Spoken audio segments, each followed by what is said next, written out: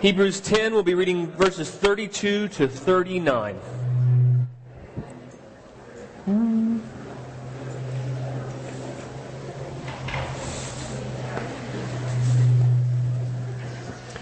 That's really just to get your attention anyways, what that noise is all about. It's funny, as Aaron was holding up that disciples shirt, it says disciples, for the people in the back with eyesight like mine, it says disciples, be, grow, and make. And I was just envisioning like everybody saying, be, grow, make. But I'm not going to make you do that this morning. But I'm excited about our mission together and what God is calling us and our local church to do. If you weren't able to be there last Sunday night, we had a family meeting. If you haven't yet listened to the message from the family meeting, I encourage you to go ahead and do that. And if you have any questions from the family meeting and you were here, please let us know. We'd like to hear that too. Well, turn your Bibles to Hebrews 10, 32 through 39. This is God's Word. But recall the former days when, after you were enlightened, you endured a hard struggle with sufferings, sometimes being publicly exposed to reproach, and sometimes being partners with those so treated. For you had compassion on those in prison, and you joyfully accepted the plundering of your property, since you knew that you yourselves had a better possession and an abiding one. Therefore, do not throw away your confidence, which has great reward. For you have need of endurance, so that when you have done the will of God, you may receive what is promised. For yet a little while, and the coming one will come. Let's say amen right there. Yet a little while, the coming one will come and will not delay. But my righteous one shall live by faith. And if he shrinks back, my soul has no pleasure in him. But we are not of those who shrink back and are destroyed, but of those who have faith and preserve their souls. Let's pray. Father, thank you for your word, for the sweet encouragement that your word is to us. God, thank you for reminders that you are the one who works in us. When we are too weak, when we are frail, when we are unable, when we are tempted, when trials face us, you are the one who works in us, and you are the one who will be at work in us. Father, I pray this morning for faith. I pray for faith for all those who hear. Faith for me as I preach your word, God. Father, I pray for hope, that you would give the gift of hope to endure. Pray, Father, that you would enable us to hang on to the confidence that we have in you, not out of our own strength and ability, but by the strength that you provide.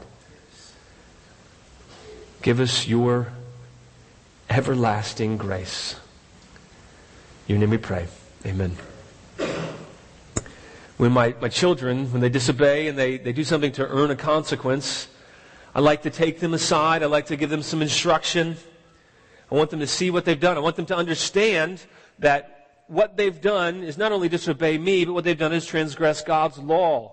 And disobeying God's law, disobeying mom and dad, that's sin. And I want them to understand the consequences for sin. I want them to understand that when I give them a consequence here, it's meant to remind them that all sin has consequences. It's meant to remind them that sin is painful.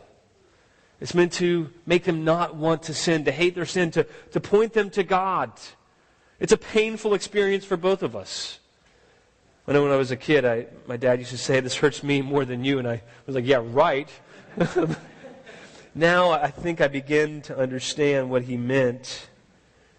It doesn't bring any pleasure to a parent who loves his child to discipline the child, but it's for the good of the child, and it's meant to point him to love God more, to hate sin, to understand that we need a Savior, we need redemption. I tell my kids that I want them to know that there's hope. I tell them that the reason I'm giving these consequences is so that you can realize that you can't do it on your own. You need help. You need someone to come and rescue you. And here's the good news. After we give the consequences, I follow up. I take them into my lap or hug them and say, there's hope for you. There's hope for me. Your hope is the same as my hope. And that's the fact that Jesus came and He bore all the consequences that you deserve, all the consequences that I deserve. He took the wrath that you've earned and that I've earned. And the hope is, if you trust in Him, if you put your faith in Him, if you have confidence in Him, the hope is that He'll save you. He'll deliver you. He'll set you free. And then you know what else? He'll make you able to not sin in the same way. When I discipline my kids like that, it's painful. But I always follow it up to give them hope in Christ. The passage that we have this morning, it's kind of like that. It's the discipline of the Lord. It just came last week in the passage in Hebrews 10, 26 to 31 there. He was disciplining us. He was disciplining the hearers and showing them that it's painful to walk away from God. There are some severe consequences. And if you continue down a path of willfully, intentionally, deliberately going on sinning, if you reject God, it will result in the vengeance of God. And so He strikes an appropriate fear of the Lord in the reader. And if you're like me, when you read passages like that, the good effect is it makes me not want to sin. It makes me want to press into God even more. It makes me want to follow the Lord with wholeheartedness. But we need passages like this morning too, where the Father takes us up on His lap and He says, here's the good news. You can endure because I've been at work at you in the past. Before, when you were able to obey me, when you were able to do my will, I want you to look back and see that that was a sign that I was at work in you. And then I'm going to continue to be at work in you. And I think the Father would have us have faith in Him, in His prior work, so that we can persevere in the present. And really the main idea of these 9 verses, it's meant to show us that remembering what God has done in the past, it's meant to help us persevere in the present. Remembering what God has done in the past, it's meant to help us persevere in the present, in the here and now. It says the author, he's saying, I've warned you of the consequences of falling away, but you don't have to be like that. You can avoid those consequences, and here's how you can have hope. And he tells them 2 things in these verses. He tells them really essentially 2 ways they can have hope in the promises of God. And he tells them 2 things. He tells them to remember the past, and persevere in the present. The first point's really straightforward. It begins at the beginning of verse 32. Remember the past. You see, the author of Hebrews, he's just finished this very strong warning. He's warned them to not go on deliberately sinning. Don't spurn the Son of God by doing that.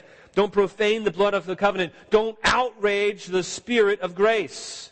It's not something we think about very often, outraging the Spirit. You know, the Spirit's a Spirit of grace. We think of the Spirit as a comforter. But if we reject God, if we profane His name, if we willfully and deliberately go on sinning, we outrage the Spirit. That makes me not want to sin. It makes me want to press into God. And what he's saying now in these verses is he's giving us the means. He's giving us the means by which we can hold fast our confidence, but by which we can be secure. And one of those means, he says, recall. Recall the former days. Why is he having them recall the former days? It's important for us as believers. It was important for them as believers to not forget what God had done. I think we're all so prone to forgetting what the Lord's done in our lives. I don't know about you, but there's days when I wake up in the morning, I'm just in a rotten mood. And I've got no reason to be in a rotten mood, and I can't figure it out. And I can't figure out why I'm irritable. And so I go throughout the day, and I'm just trying to do my best, and I feel like I can't do it no matter what.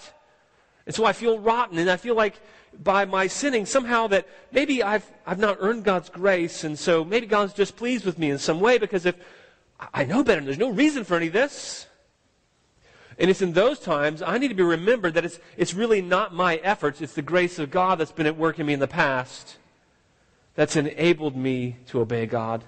And it's God's continual grace that will be at work in me in the future. We need to be reminded. The Hebrews needed to be reminded. They needed to be reminded of what God had done, to recall the former days after they were enlightened, after they were Christians, after they had received the light of the gospel. It says they endured a hard struggle. A hard struggle with sufferings. That can seem like a strange way to encourage faith, can it be? Hey, remember when you had that really hard struggle? Thanks, I was already feeling rotten to begin with.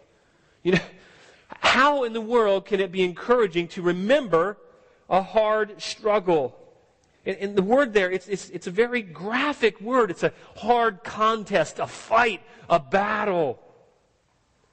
He's saying, remember this hard contest, this fight, this battle that you had with sufferings. Some would say that doing that is not victorious Christian living. Isn't it focusing on negativity? Aren't we supposed to just, we're overcomers in everything and no matter what, and we just pretend that we've never had a failure, we pretend we've never had a fault, we pretend there's never been any problems in our lives? Isn't that what Christians are supposed to do? I hope you're thinking, no! No, we're not to pretend as if we don't have hard lives. We're not to pretend as if there's no struggles, as if suffering doesn't exist. Instead, we're to look back and see where God has brought us through the struggles. Where God has brought us through those hard times. Where it's been God's grace, and we can't do that on our own. There's no way that we can get through hard times on our own. We're to be encouraged by looking back and seeing how God has helped us overcome previous hard contests, hard struggles with suffering, so that we can be encouraged in the faith. It's not the kind of victory that never encounters hardship and suffering, but it's the kind of victorious living that the Apostle Paul speaks of, and what he means when he says, I can do all things through Christ who strengthens me. I can even be shipwrecked and stoned and left for dead. I can do those things through Christ who strengthens me, because I think Paul understood. He saw the prior work of God in his life. And it gave him faith that he could do whatever life threw at him. Not because he had some greatness in his own ability, but because God had enabled him time and time again through shipwrecks, through stonings, being left for dead, being imprisoned and beaten. In the midst of trials and temptations, suffering and hardship, the message to the Hebrews is the message to us, is that we need to recall what God has done. We need to look back and see how God has gotten us through, or even maybe others through. If you're having a hard time seeing, well, I don't feel like I've ever gotten through anything. Well, God has sustained you. Talk to other Christians and say, hey, tell me about your suffering. I want to hear how God helped you. We need to encourage one another, as long as it's called today, in ways like that, by talking about our past suffering and how God has brought us through those times. Because at some point in our Christian walk, we all will stumble. We're all going to fall. We're all going to fail. At times you'll become stagnant. You're going to be faced with temptation to give up, to give in. The Hebrews were faced with those very same temptations. You see, the people that this letter was written to, they were faced with the temptation to give up. It's just easier. It's easier to fit in. It's easier to just blend in and not stand out, because we've experienced hard struggles and persecution and we don't want to do that anymore. Isn't it easier to go back to an acceptable religion? We face those same challenges in our day. Maybe in church you're facing the challenge of relatives who want you to go back to religiosity or formality. Maybe in the culture around you, you're tempted in the workplace or at school to just not speak up when someone speaks ill of Jesus. Maybe you're tempted to just not say anything when a hot button issue comes up that you know you could speak into and bring a biblical perspective. Just like the Hebrews, we can be tempted to give up, to walk away, to forget the faith. The author of Hebrews, he knows they went through hard struggles. The word endured, it has a connotation really of standing one's ground. It's a really graphic picture of standing, remaining in the midst of the field of battle. And you get this picture of this warrior just standing in the middle of the battle. Everybody else is not to be seen except for the enemy, which his onslaught is coming. And he talks about you endured. It's that picture. You endured with sufferings instead of running away in fear. And what he's saying is that was a work of God in your life. You can persevere. You can hold on. You can hang on to the confidence that you have in Jesus, knowing that He's been at work in your life in the past. It's important for us as Christians to know that we too, we're going to struggle. We're going to go through difficult times, through suffering, and it's not unusual. Okay, so when suffering happens to you, don't immediately think, hey, something's wrong with my walk with the Lord. Don't make that equation. Suffering is part of living in a sinful, fallen world. Don't think it's unusual that you have struggles. Don't think it's unusual that you have temptations and trials. Jesus said, in this world, you will have many troubles. It's not a sign that God doesn't love you, that He's not pleased with you. A hard struggle of suffering is likely going to come for every Christian. We shouldn't think it's unusual. And so in the midst of those times, a few weeks ago we learned, we need to encourage one another as long as it's called today. We need to guard against falling into unbelief. And then this morning, how do we do that? We guard against falling into belief. We encourage one another as long as it's called today. By remembering the past. By remembering the struggles we've had. And sometimes we need to point those things out in each other's lives. Like the author to the Hebrews is doing for them. He's pointing out, remember those struggles you went through? Remember what you got through? That was God getting you through those things. You need to hang on knowing that He's at work in you. Don't forget that God's going to get you through every hard struggle of suffering. You can be confident. He's going to enable you to endure. It may not be pretty. It may not be easy. You may endure affliction. He's telling them, remember the struggles with affliction? The word for suffering, it's a great contest. And we're to be strengthened and encouraged, knowing that God has gotten us through this great endurance contest called life. And we can have faith for the future. He talks to them and he says, because you were tested, you were suffering ridicule. And he tells them it's nothing new. So he reminds them in verse 33, sometimes he says they were publicly exposed to reproach. This isn't private reproach. This is publicly exposed to reproach. It's a picture of somebody being brought to a public theater and stood up on the stage and then mocked, made fun of, ridiculed, taunted. It's public reproach he's speaking here of. They're made to feel naked. They're exposed openly to criticism, to disdain. This past week, a pastor named Louis Giglio, he was in a small way exposed to some reproach for a biblical message he gave almost 15 years ago. And it was the simple preaching of God's Word that not only caused him reproach, it caused him to give up a very public honor of speaking at President Obama's inauguration.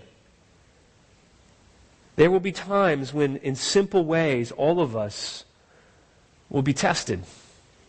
All of us will be publicly exposed to reproach. It could be something very simple. But we need to take heart knowing that God's able to make us strong through those times. And our first and our primary, not only example, but the reason why we can have hope is that Jesus Himself endured much reproach. And in Mark 15:31, it says, so also the chief priests with the scribes mocked Him to one another, saying, He saved others. He cannot save Himself. Let the Christ, the King of Israel, come down now from the cross, that we may see and believe. They weren't really asking for that. They are publicly reproaching Jesus. Those who were crucified with Him also reviled Him. If we're followers of Jesus Christ, if we're truly disciples of Jesus Christ, we should expect it to be normal that we face public reproach.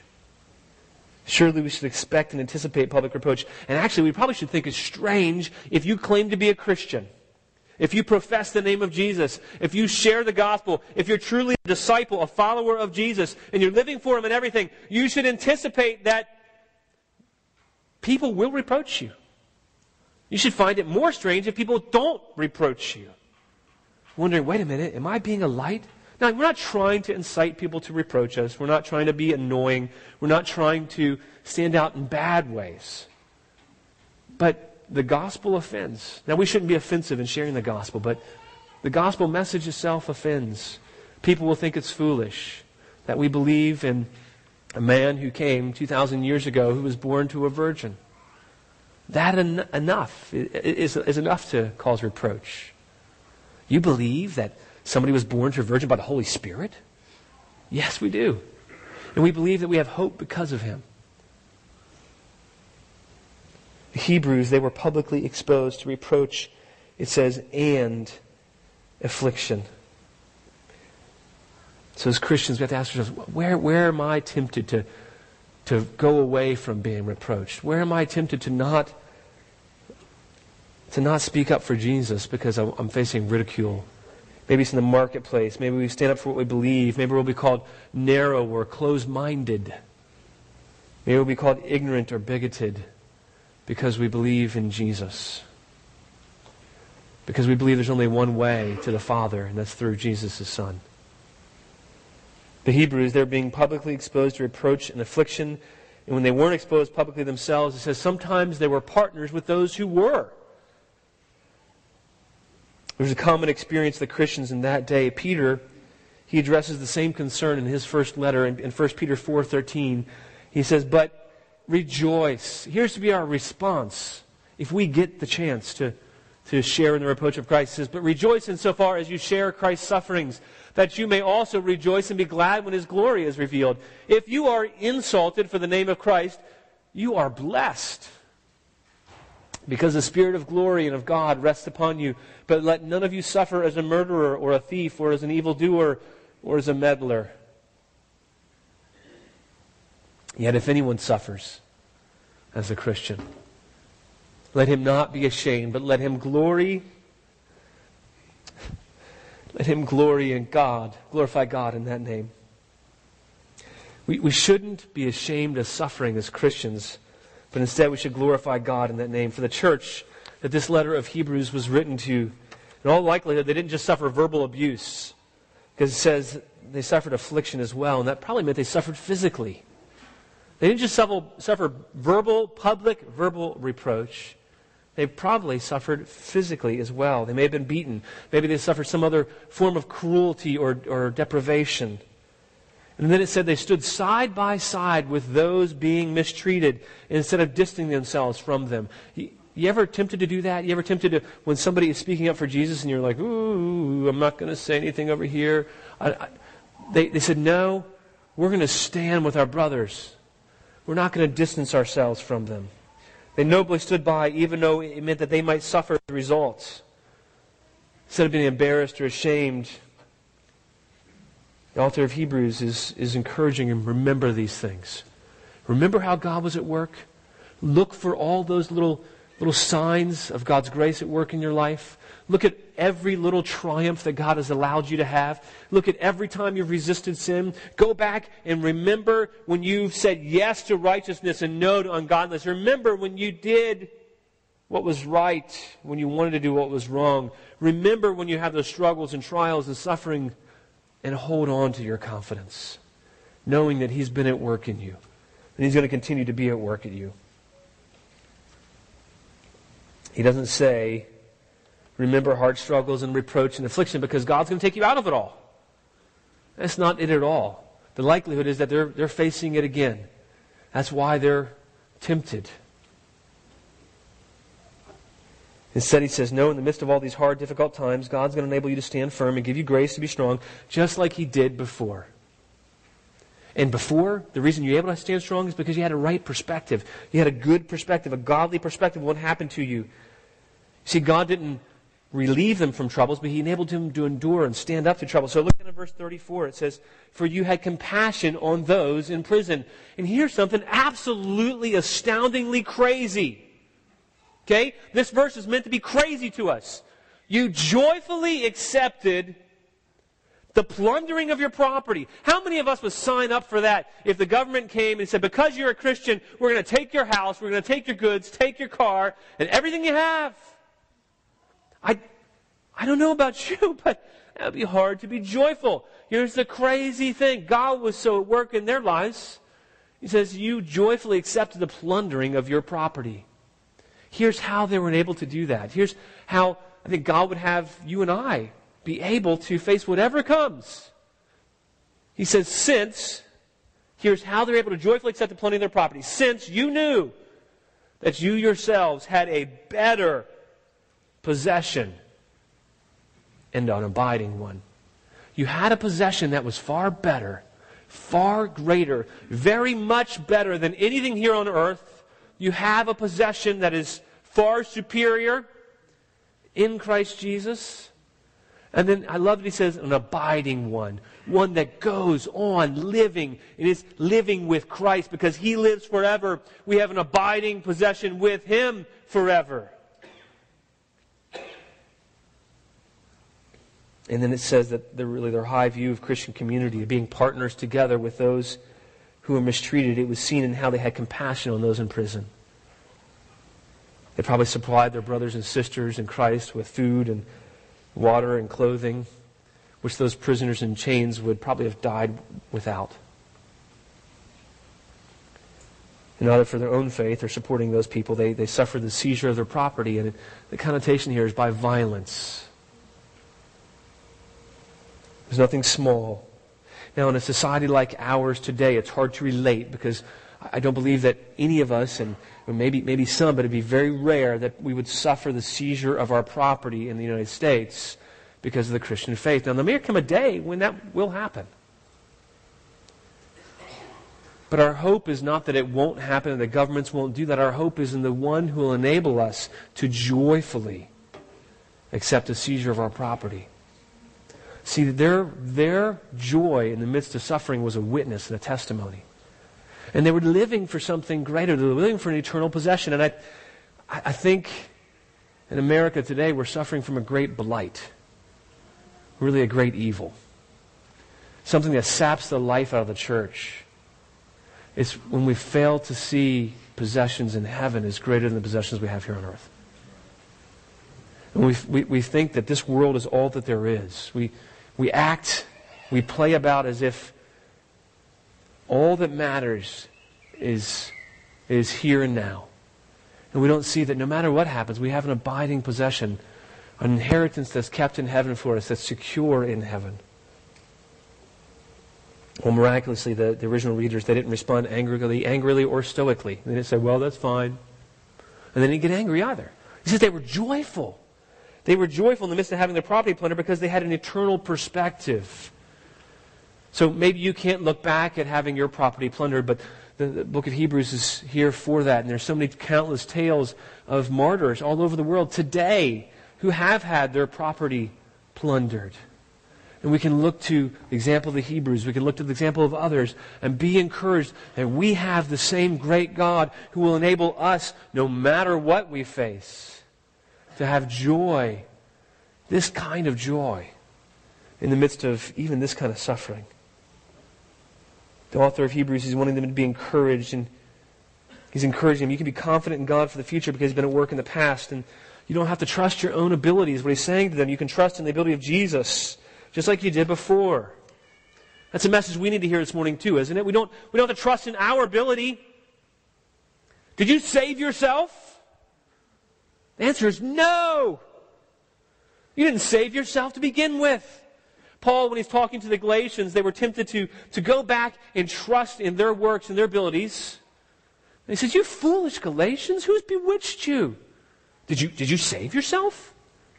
What, now you're completing yourself somehow? What Paul was trying to do, what the author of Hebrews was trying to do, is you didn't do any of the good things that have happened in you.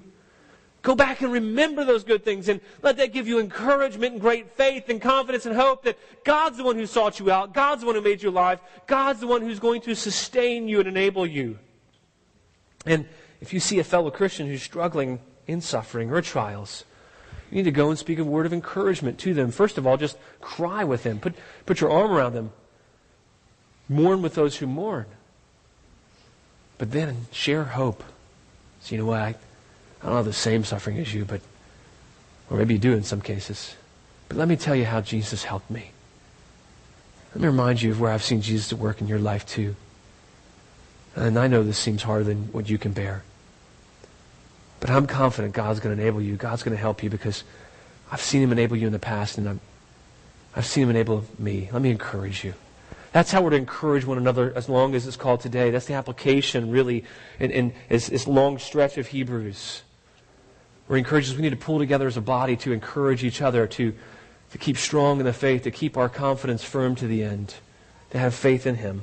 I believe God wants to encourage all of His children who are mourning. He wants to take you into His lap. He wants to wipe away your tears, remind you how He's helped you in the past. He wants you to remember that even though this world may seem too hard, He's gotten you through in the past. He'll get you through again. He's always been faithful.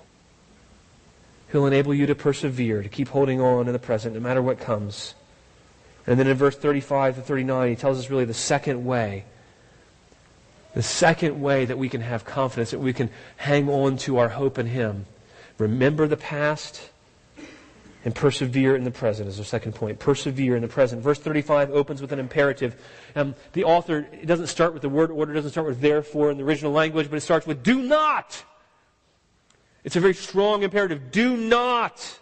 Do not throw away your confidence. It will be richly rewarded. Don't throw away your confidence. It will be richly rewarded. You have this confidence. Don't just jettison it. Don't just throw it away. In light of all that God's done, don't throw away your confidence. Jesus has all the ability. I'd love a quote from Corrie ten Boom. She said, when we are powerless to do a thing, it is a great joy that we can come and step inside the ability of Jesus.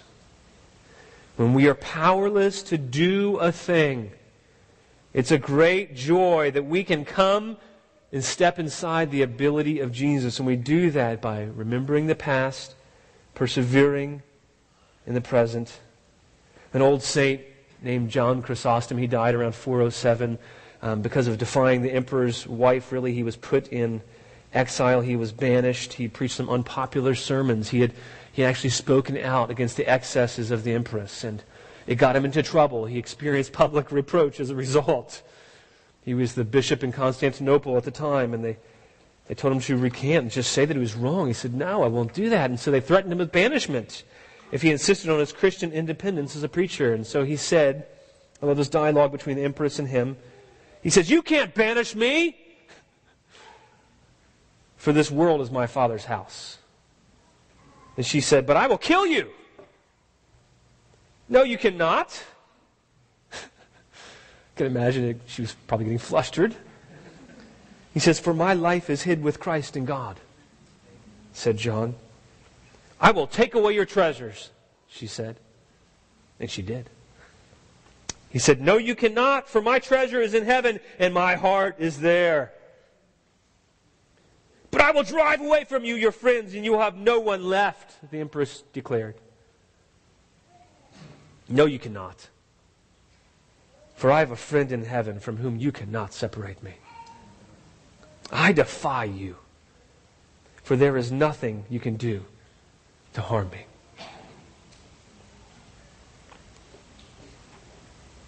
You see, John Chrysostom, he had that same kind of confident faith that God really gives to all those who trust in Him, who will hold on to Him. This is not a unique experience just to the people the letter of Hebrews was written to. All throughout history, there's countless tales of how God has enabled people to persevere in the present, to have a perspective that we have a possession in heaven that is far greater than anything here.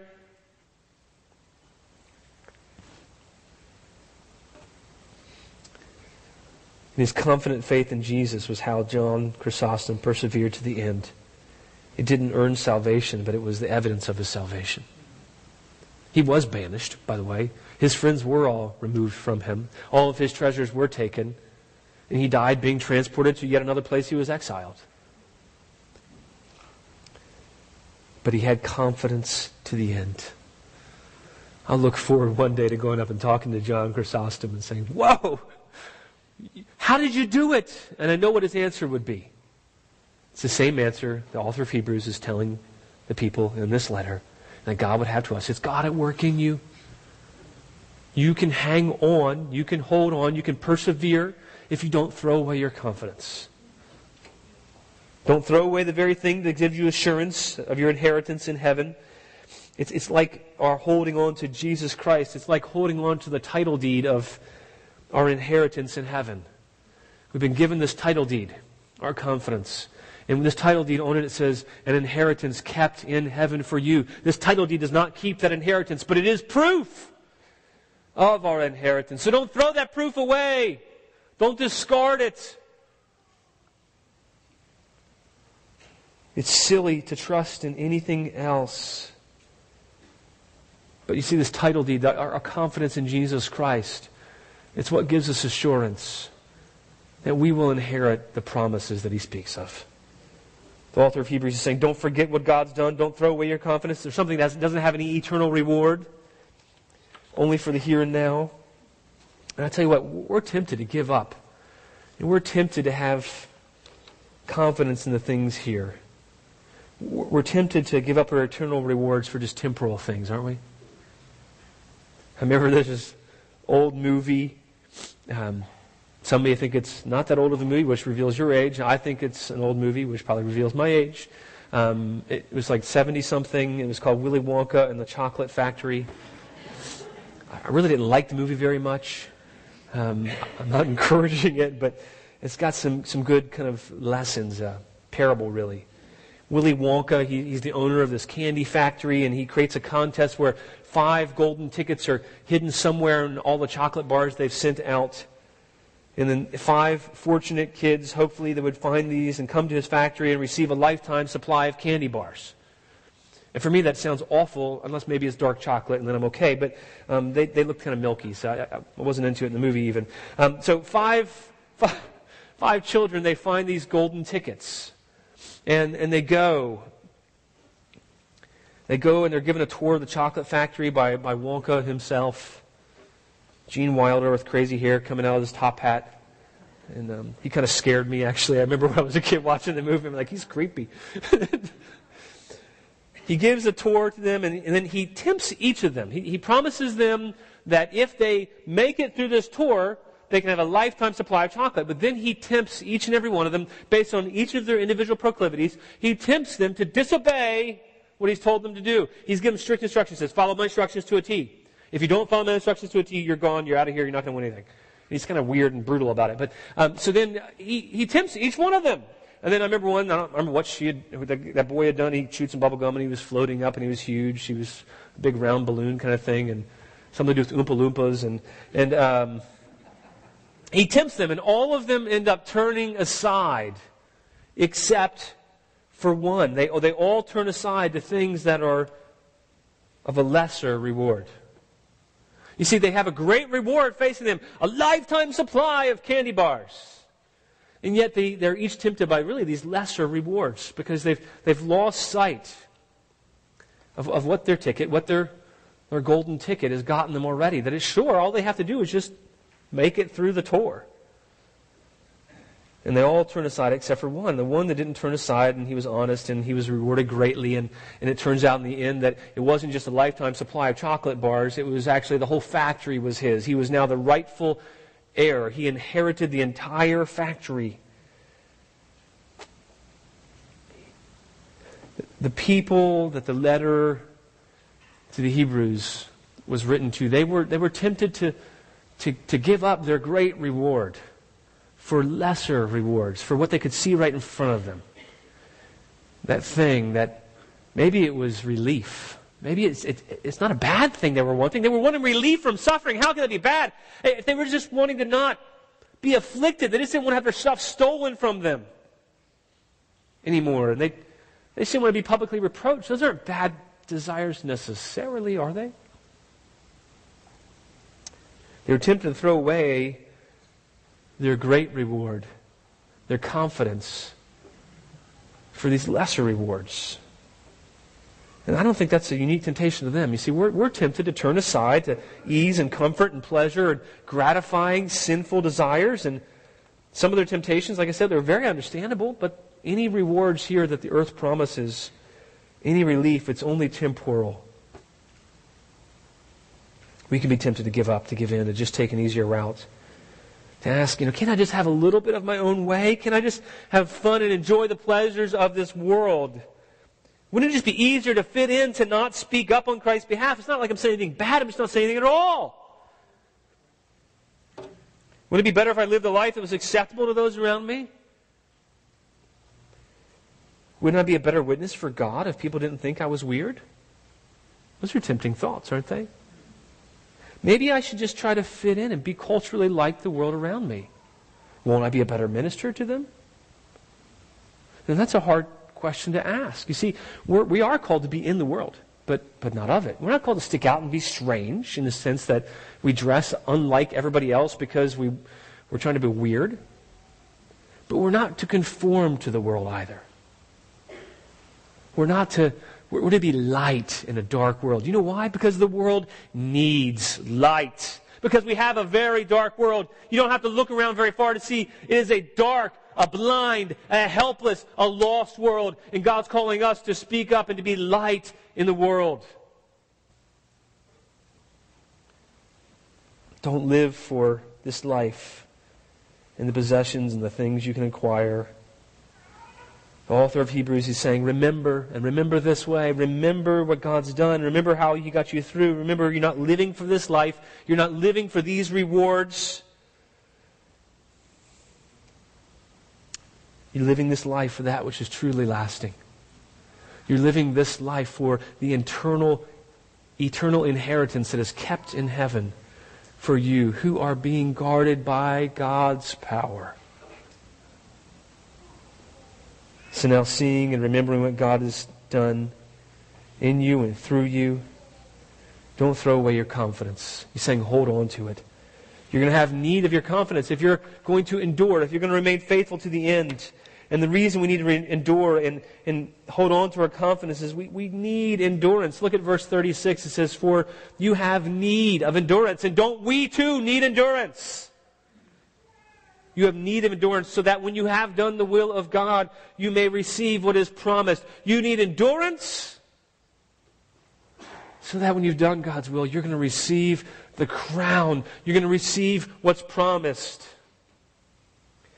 Our confidence in Christ is something we're meant to hold on to. It's something as well that we can hold on to.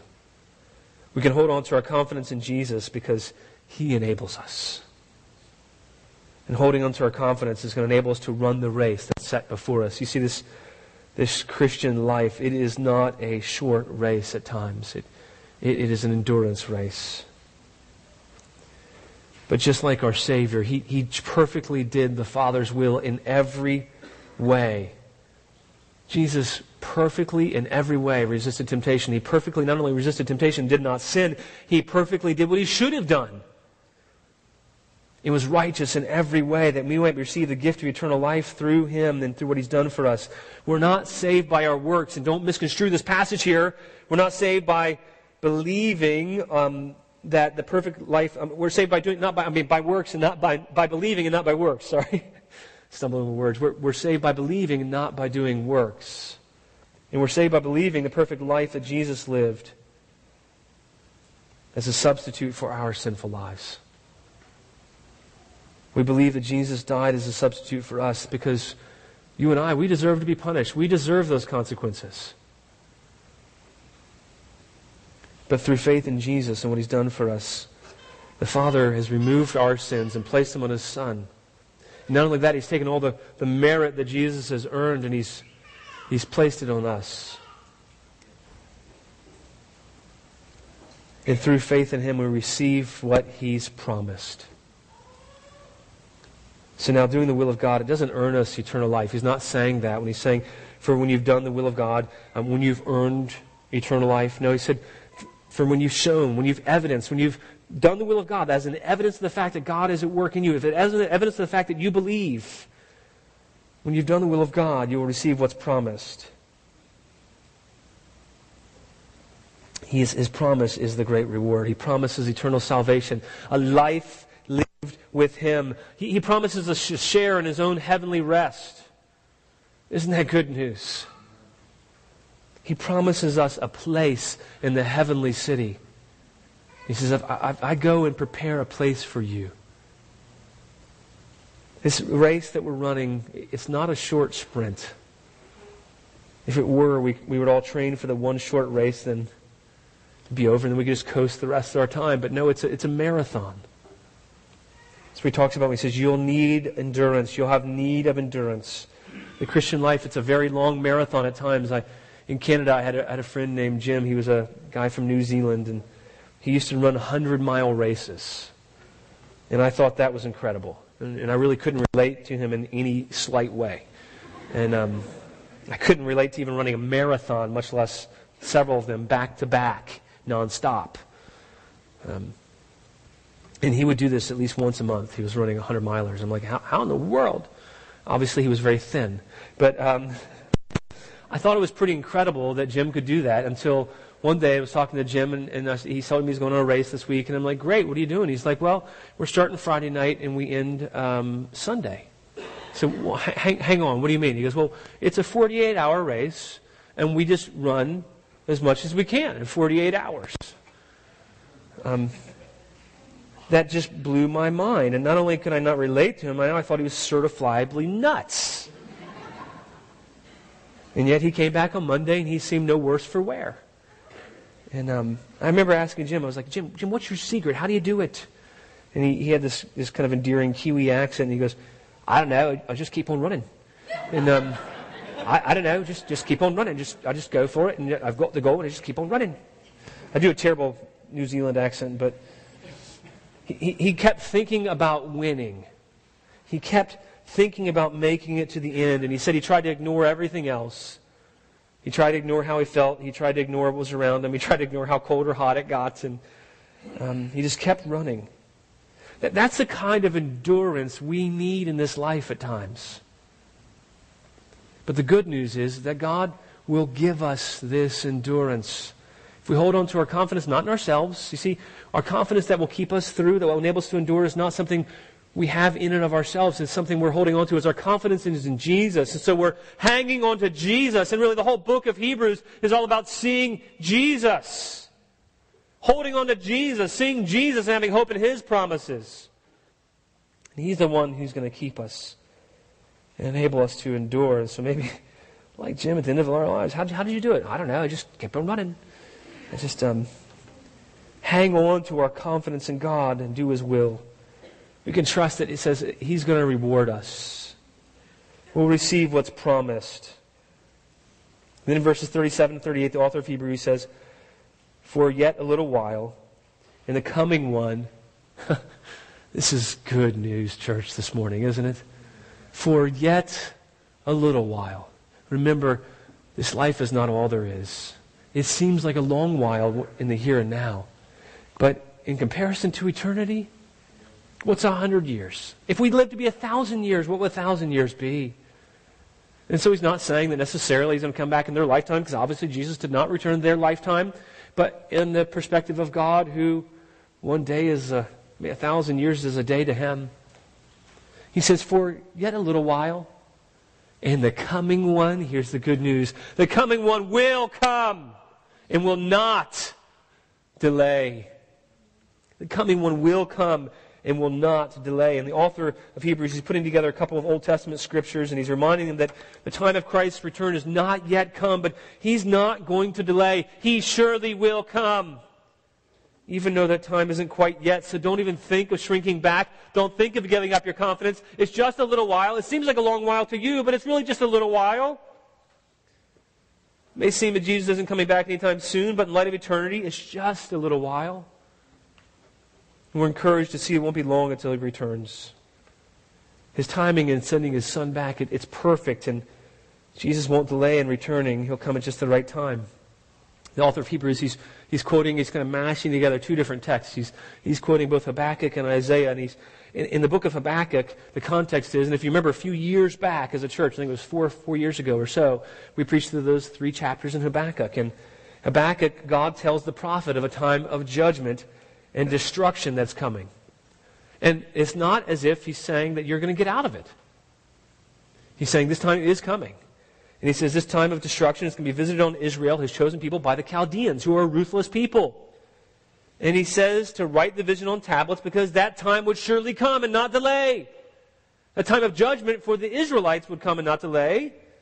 Then God tells the prophet that the oppressor, though, here's the hope, that the oppressor would receive at last the judgment, and their evil ways would be punished and God's purposes would be established. God's telling them that even though you don't understand it, I'm going to use this for my righteous purposes, and my justice will be established. And then he tells the righteous man is told to wait for his deliverer. And when the deliverer appears, he will put down the oppressor and vindicate God's justice. So the writer of Hebrews is picking up that language of the deliverer coming, who will put down the oppressor and vindicate God's justice. And then the writer of Hebrews applies it to them and then to us. The righteous man preserves his life through all of this by trusting in God as his deliverer. That's the implication here. The expression, the coming one, it was used in the early church to point to Jesus as the Redeemer. What he's saying is that Jesus, the chosen Redeemer of God's people, one day He will come and He will not delay. He'll set all things right. So don't shrink back. Don't wonder if it's happening. He's coming. He's not delaying. He will return. Your promise is sure. Hang on. Hold on to your confidence in Jesus and all the things the author of Hebrews has been telling us about Jesus, because you're going to need it. You're going to need it and you're going to forget. The righteous man preserves his life through all of this by trusting in God as his deliverer. At the end of the book of Habakkuk, after God has just told the prophet that the just shall live by faith. It's really the central theme of the book of Habakkuk. The just shall live by faith in the midst of persecutions, in the midst of troubles and trials. Well, in Habakkuk 3, the book of Habakkuk ends with a prayer. It ends with a prayer by the prophet. And here's what he says. He says, though the fig tree should not blossom, nor fruit be on the vines, the produce of the olive fail. They were an agricultural people. This was bad. And the field yields no food. The flock be cut off from the fold, and there be no herd in the stalls. Yet, so if all of their earthly possessions and livelihood is taken away, yet I will rejoice in the Lord. Did you notice the parallel that Hebrews is bringing in? I will take joy, not in my circumstances. He says, I'll take joy in the God of my salvation. God the Lord is my strength. He makes my feet like the deer's. He makes me tread on my high places. Habakkuk didn't have it all figured out. He didn't understand why this was coming. And at one point he just had to say, though everything bad happens, though it's all taken away from me, though our entire hope of livelihood is gone, I'm trusting in God because He's the one who's going to enable me. He's the one who's going to set my feet on high places. To enable me to be run and not be weary. There may be a suffering and affliction and difficulty, but we can rest assured the coming one, church, will come and not delay. And He's coming to reward all those who remain confident in Him. To do what He's promised. As Christians, we can follow Christ's example. We can be His disciples, be His followers. By following His example, when it says He endured the cross. Why did He endure the cross? That wasn't, if you were suffering through the cross, it would not have been a good thing. But it became a good thing because He endured the cross for the joy of what He knew it would accomplish. For the joy that was set before Him. This book of Hebrews is meant to help people see Jesus and give them hope in His promises. Church, you need to see Jesus. You need to have hope in His promises. Life is rough. It will fail at times. You will fail. You'll stumble. You'll fall. But you can have hope because God has been at work in you in the past, and recall how He's been at work in you in the past. And He's going to enable you to be able to pray like Habakkuk and persevere in the present. Interspersed throughout all these first 9 chapters of Hebrews, He's been showing us who Jesus is and how great He is and how great the salvation is that He offers. And then throughout has been warnings to not turn aside. Don't turn back, but persevere. Don't fall away, because what's He trying to do? It's like when I take my kids aside and I discipline them. I warn them, sometimes sternly. And I explain to them how grievous their sin is and how it offends not only me and their mom, but how it offends God, and it's sin. And it deserves not only punishment that they're going to receive right now, but your sin deserves great punishment from God. But then I explain the hope that they have in Christ. That's what the author of Hebrews here is doing. He's been warning us, don't go deliberately sinning. It's going to result in the wrath of God. But now He's wanting to reassure us. We don't need to wonder. if you are part of those who turn away, who shrink back from faith in Jesus. Look down at verse 39, and as you do, let's go ahead and the band, go ahead and come up. We'll close in a couple songs. Look in verse 39. Here's the encouragement. He says, but we, church, but we are not of those who shrink back and are destroyed, but of those who have faith and preserve their souls. The righteous one has faith in God that sustains them to the end. And he's saying, I've seen God at work in you in the past. Remember, God will enable you to persevere in the present. And you're not going to be destroyed. You're of those who have faith and persevere and preserve their souls. This morning, in the message, I think what we all need to hear is remember the past, where God's been at work. And remember to persevere in the present, to hang on, to see Jesus, to have hope in His promises. Remember what God's done. Keep holding on to your confidence. And if you're struggling, you're having a hard time doing that, go to somebody around you and say, I need help. I need you to help me hold on to my confidence, because I can't do it on my own. I can't even think straight right now. Just tell me what God's doing in my life. Tell me what God's doing in your life. I need to hear that. Remember what God's done and keep holding on, because Jesus will come back. He has given a great possession to you. It is kept in heaven. We have a great reward. And one day He's going to make all things new. We're called to look up to see how much greater Jesus is. To not throw away our confidence for temporal rewards. Because He who promised is faithful. Reading one last passage. Go ahead and stand if you will.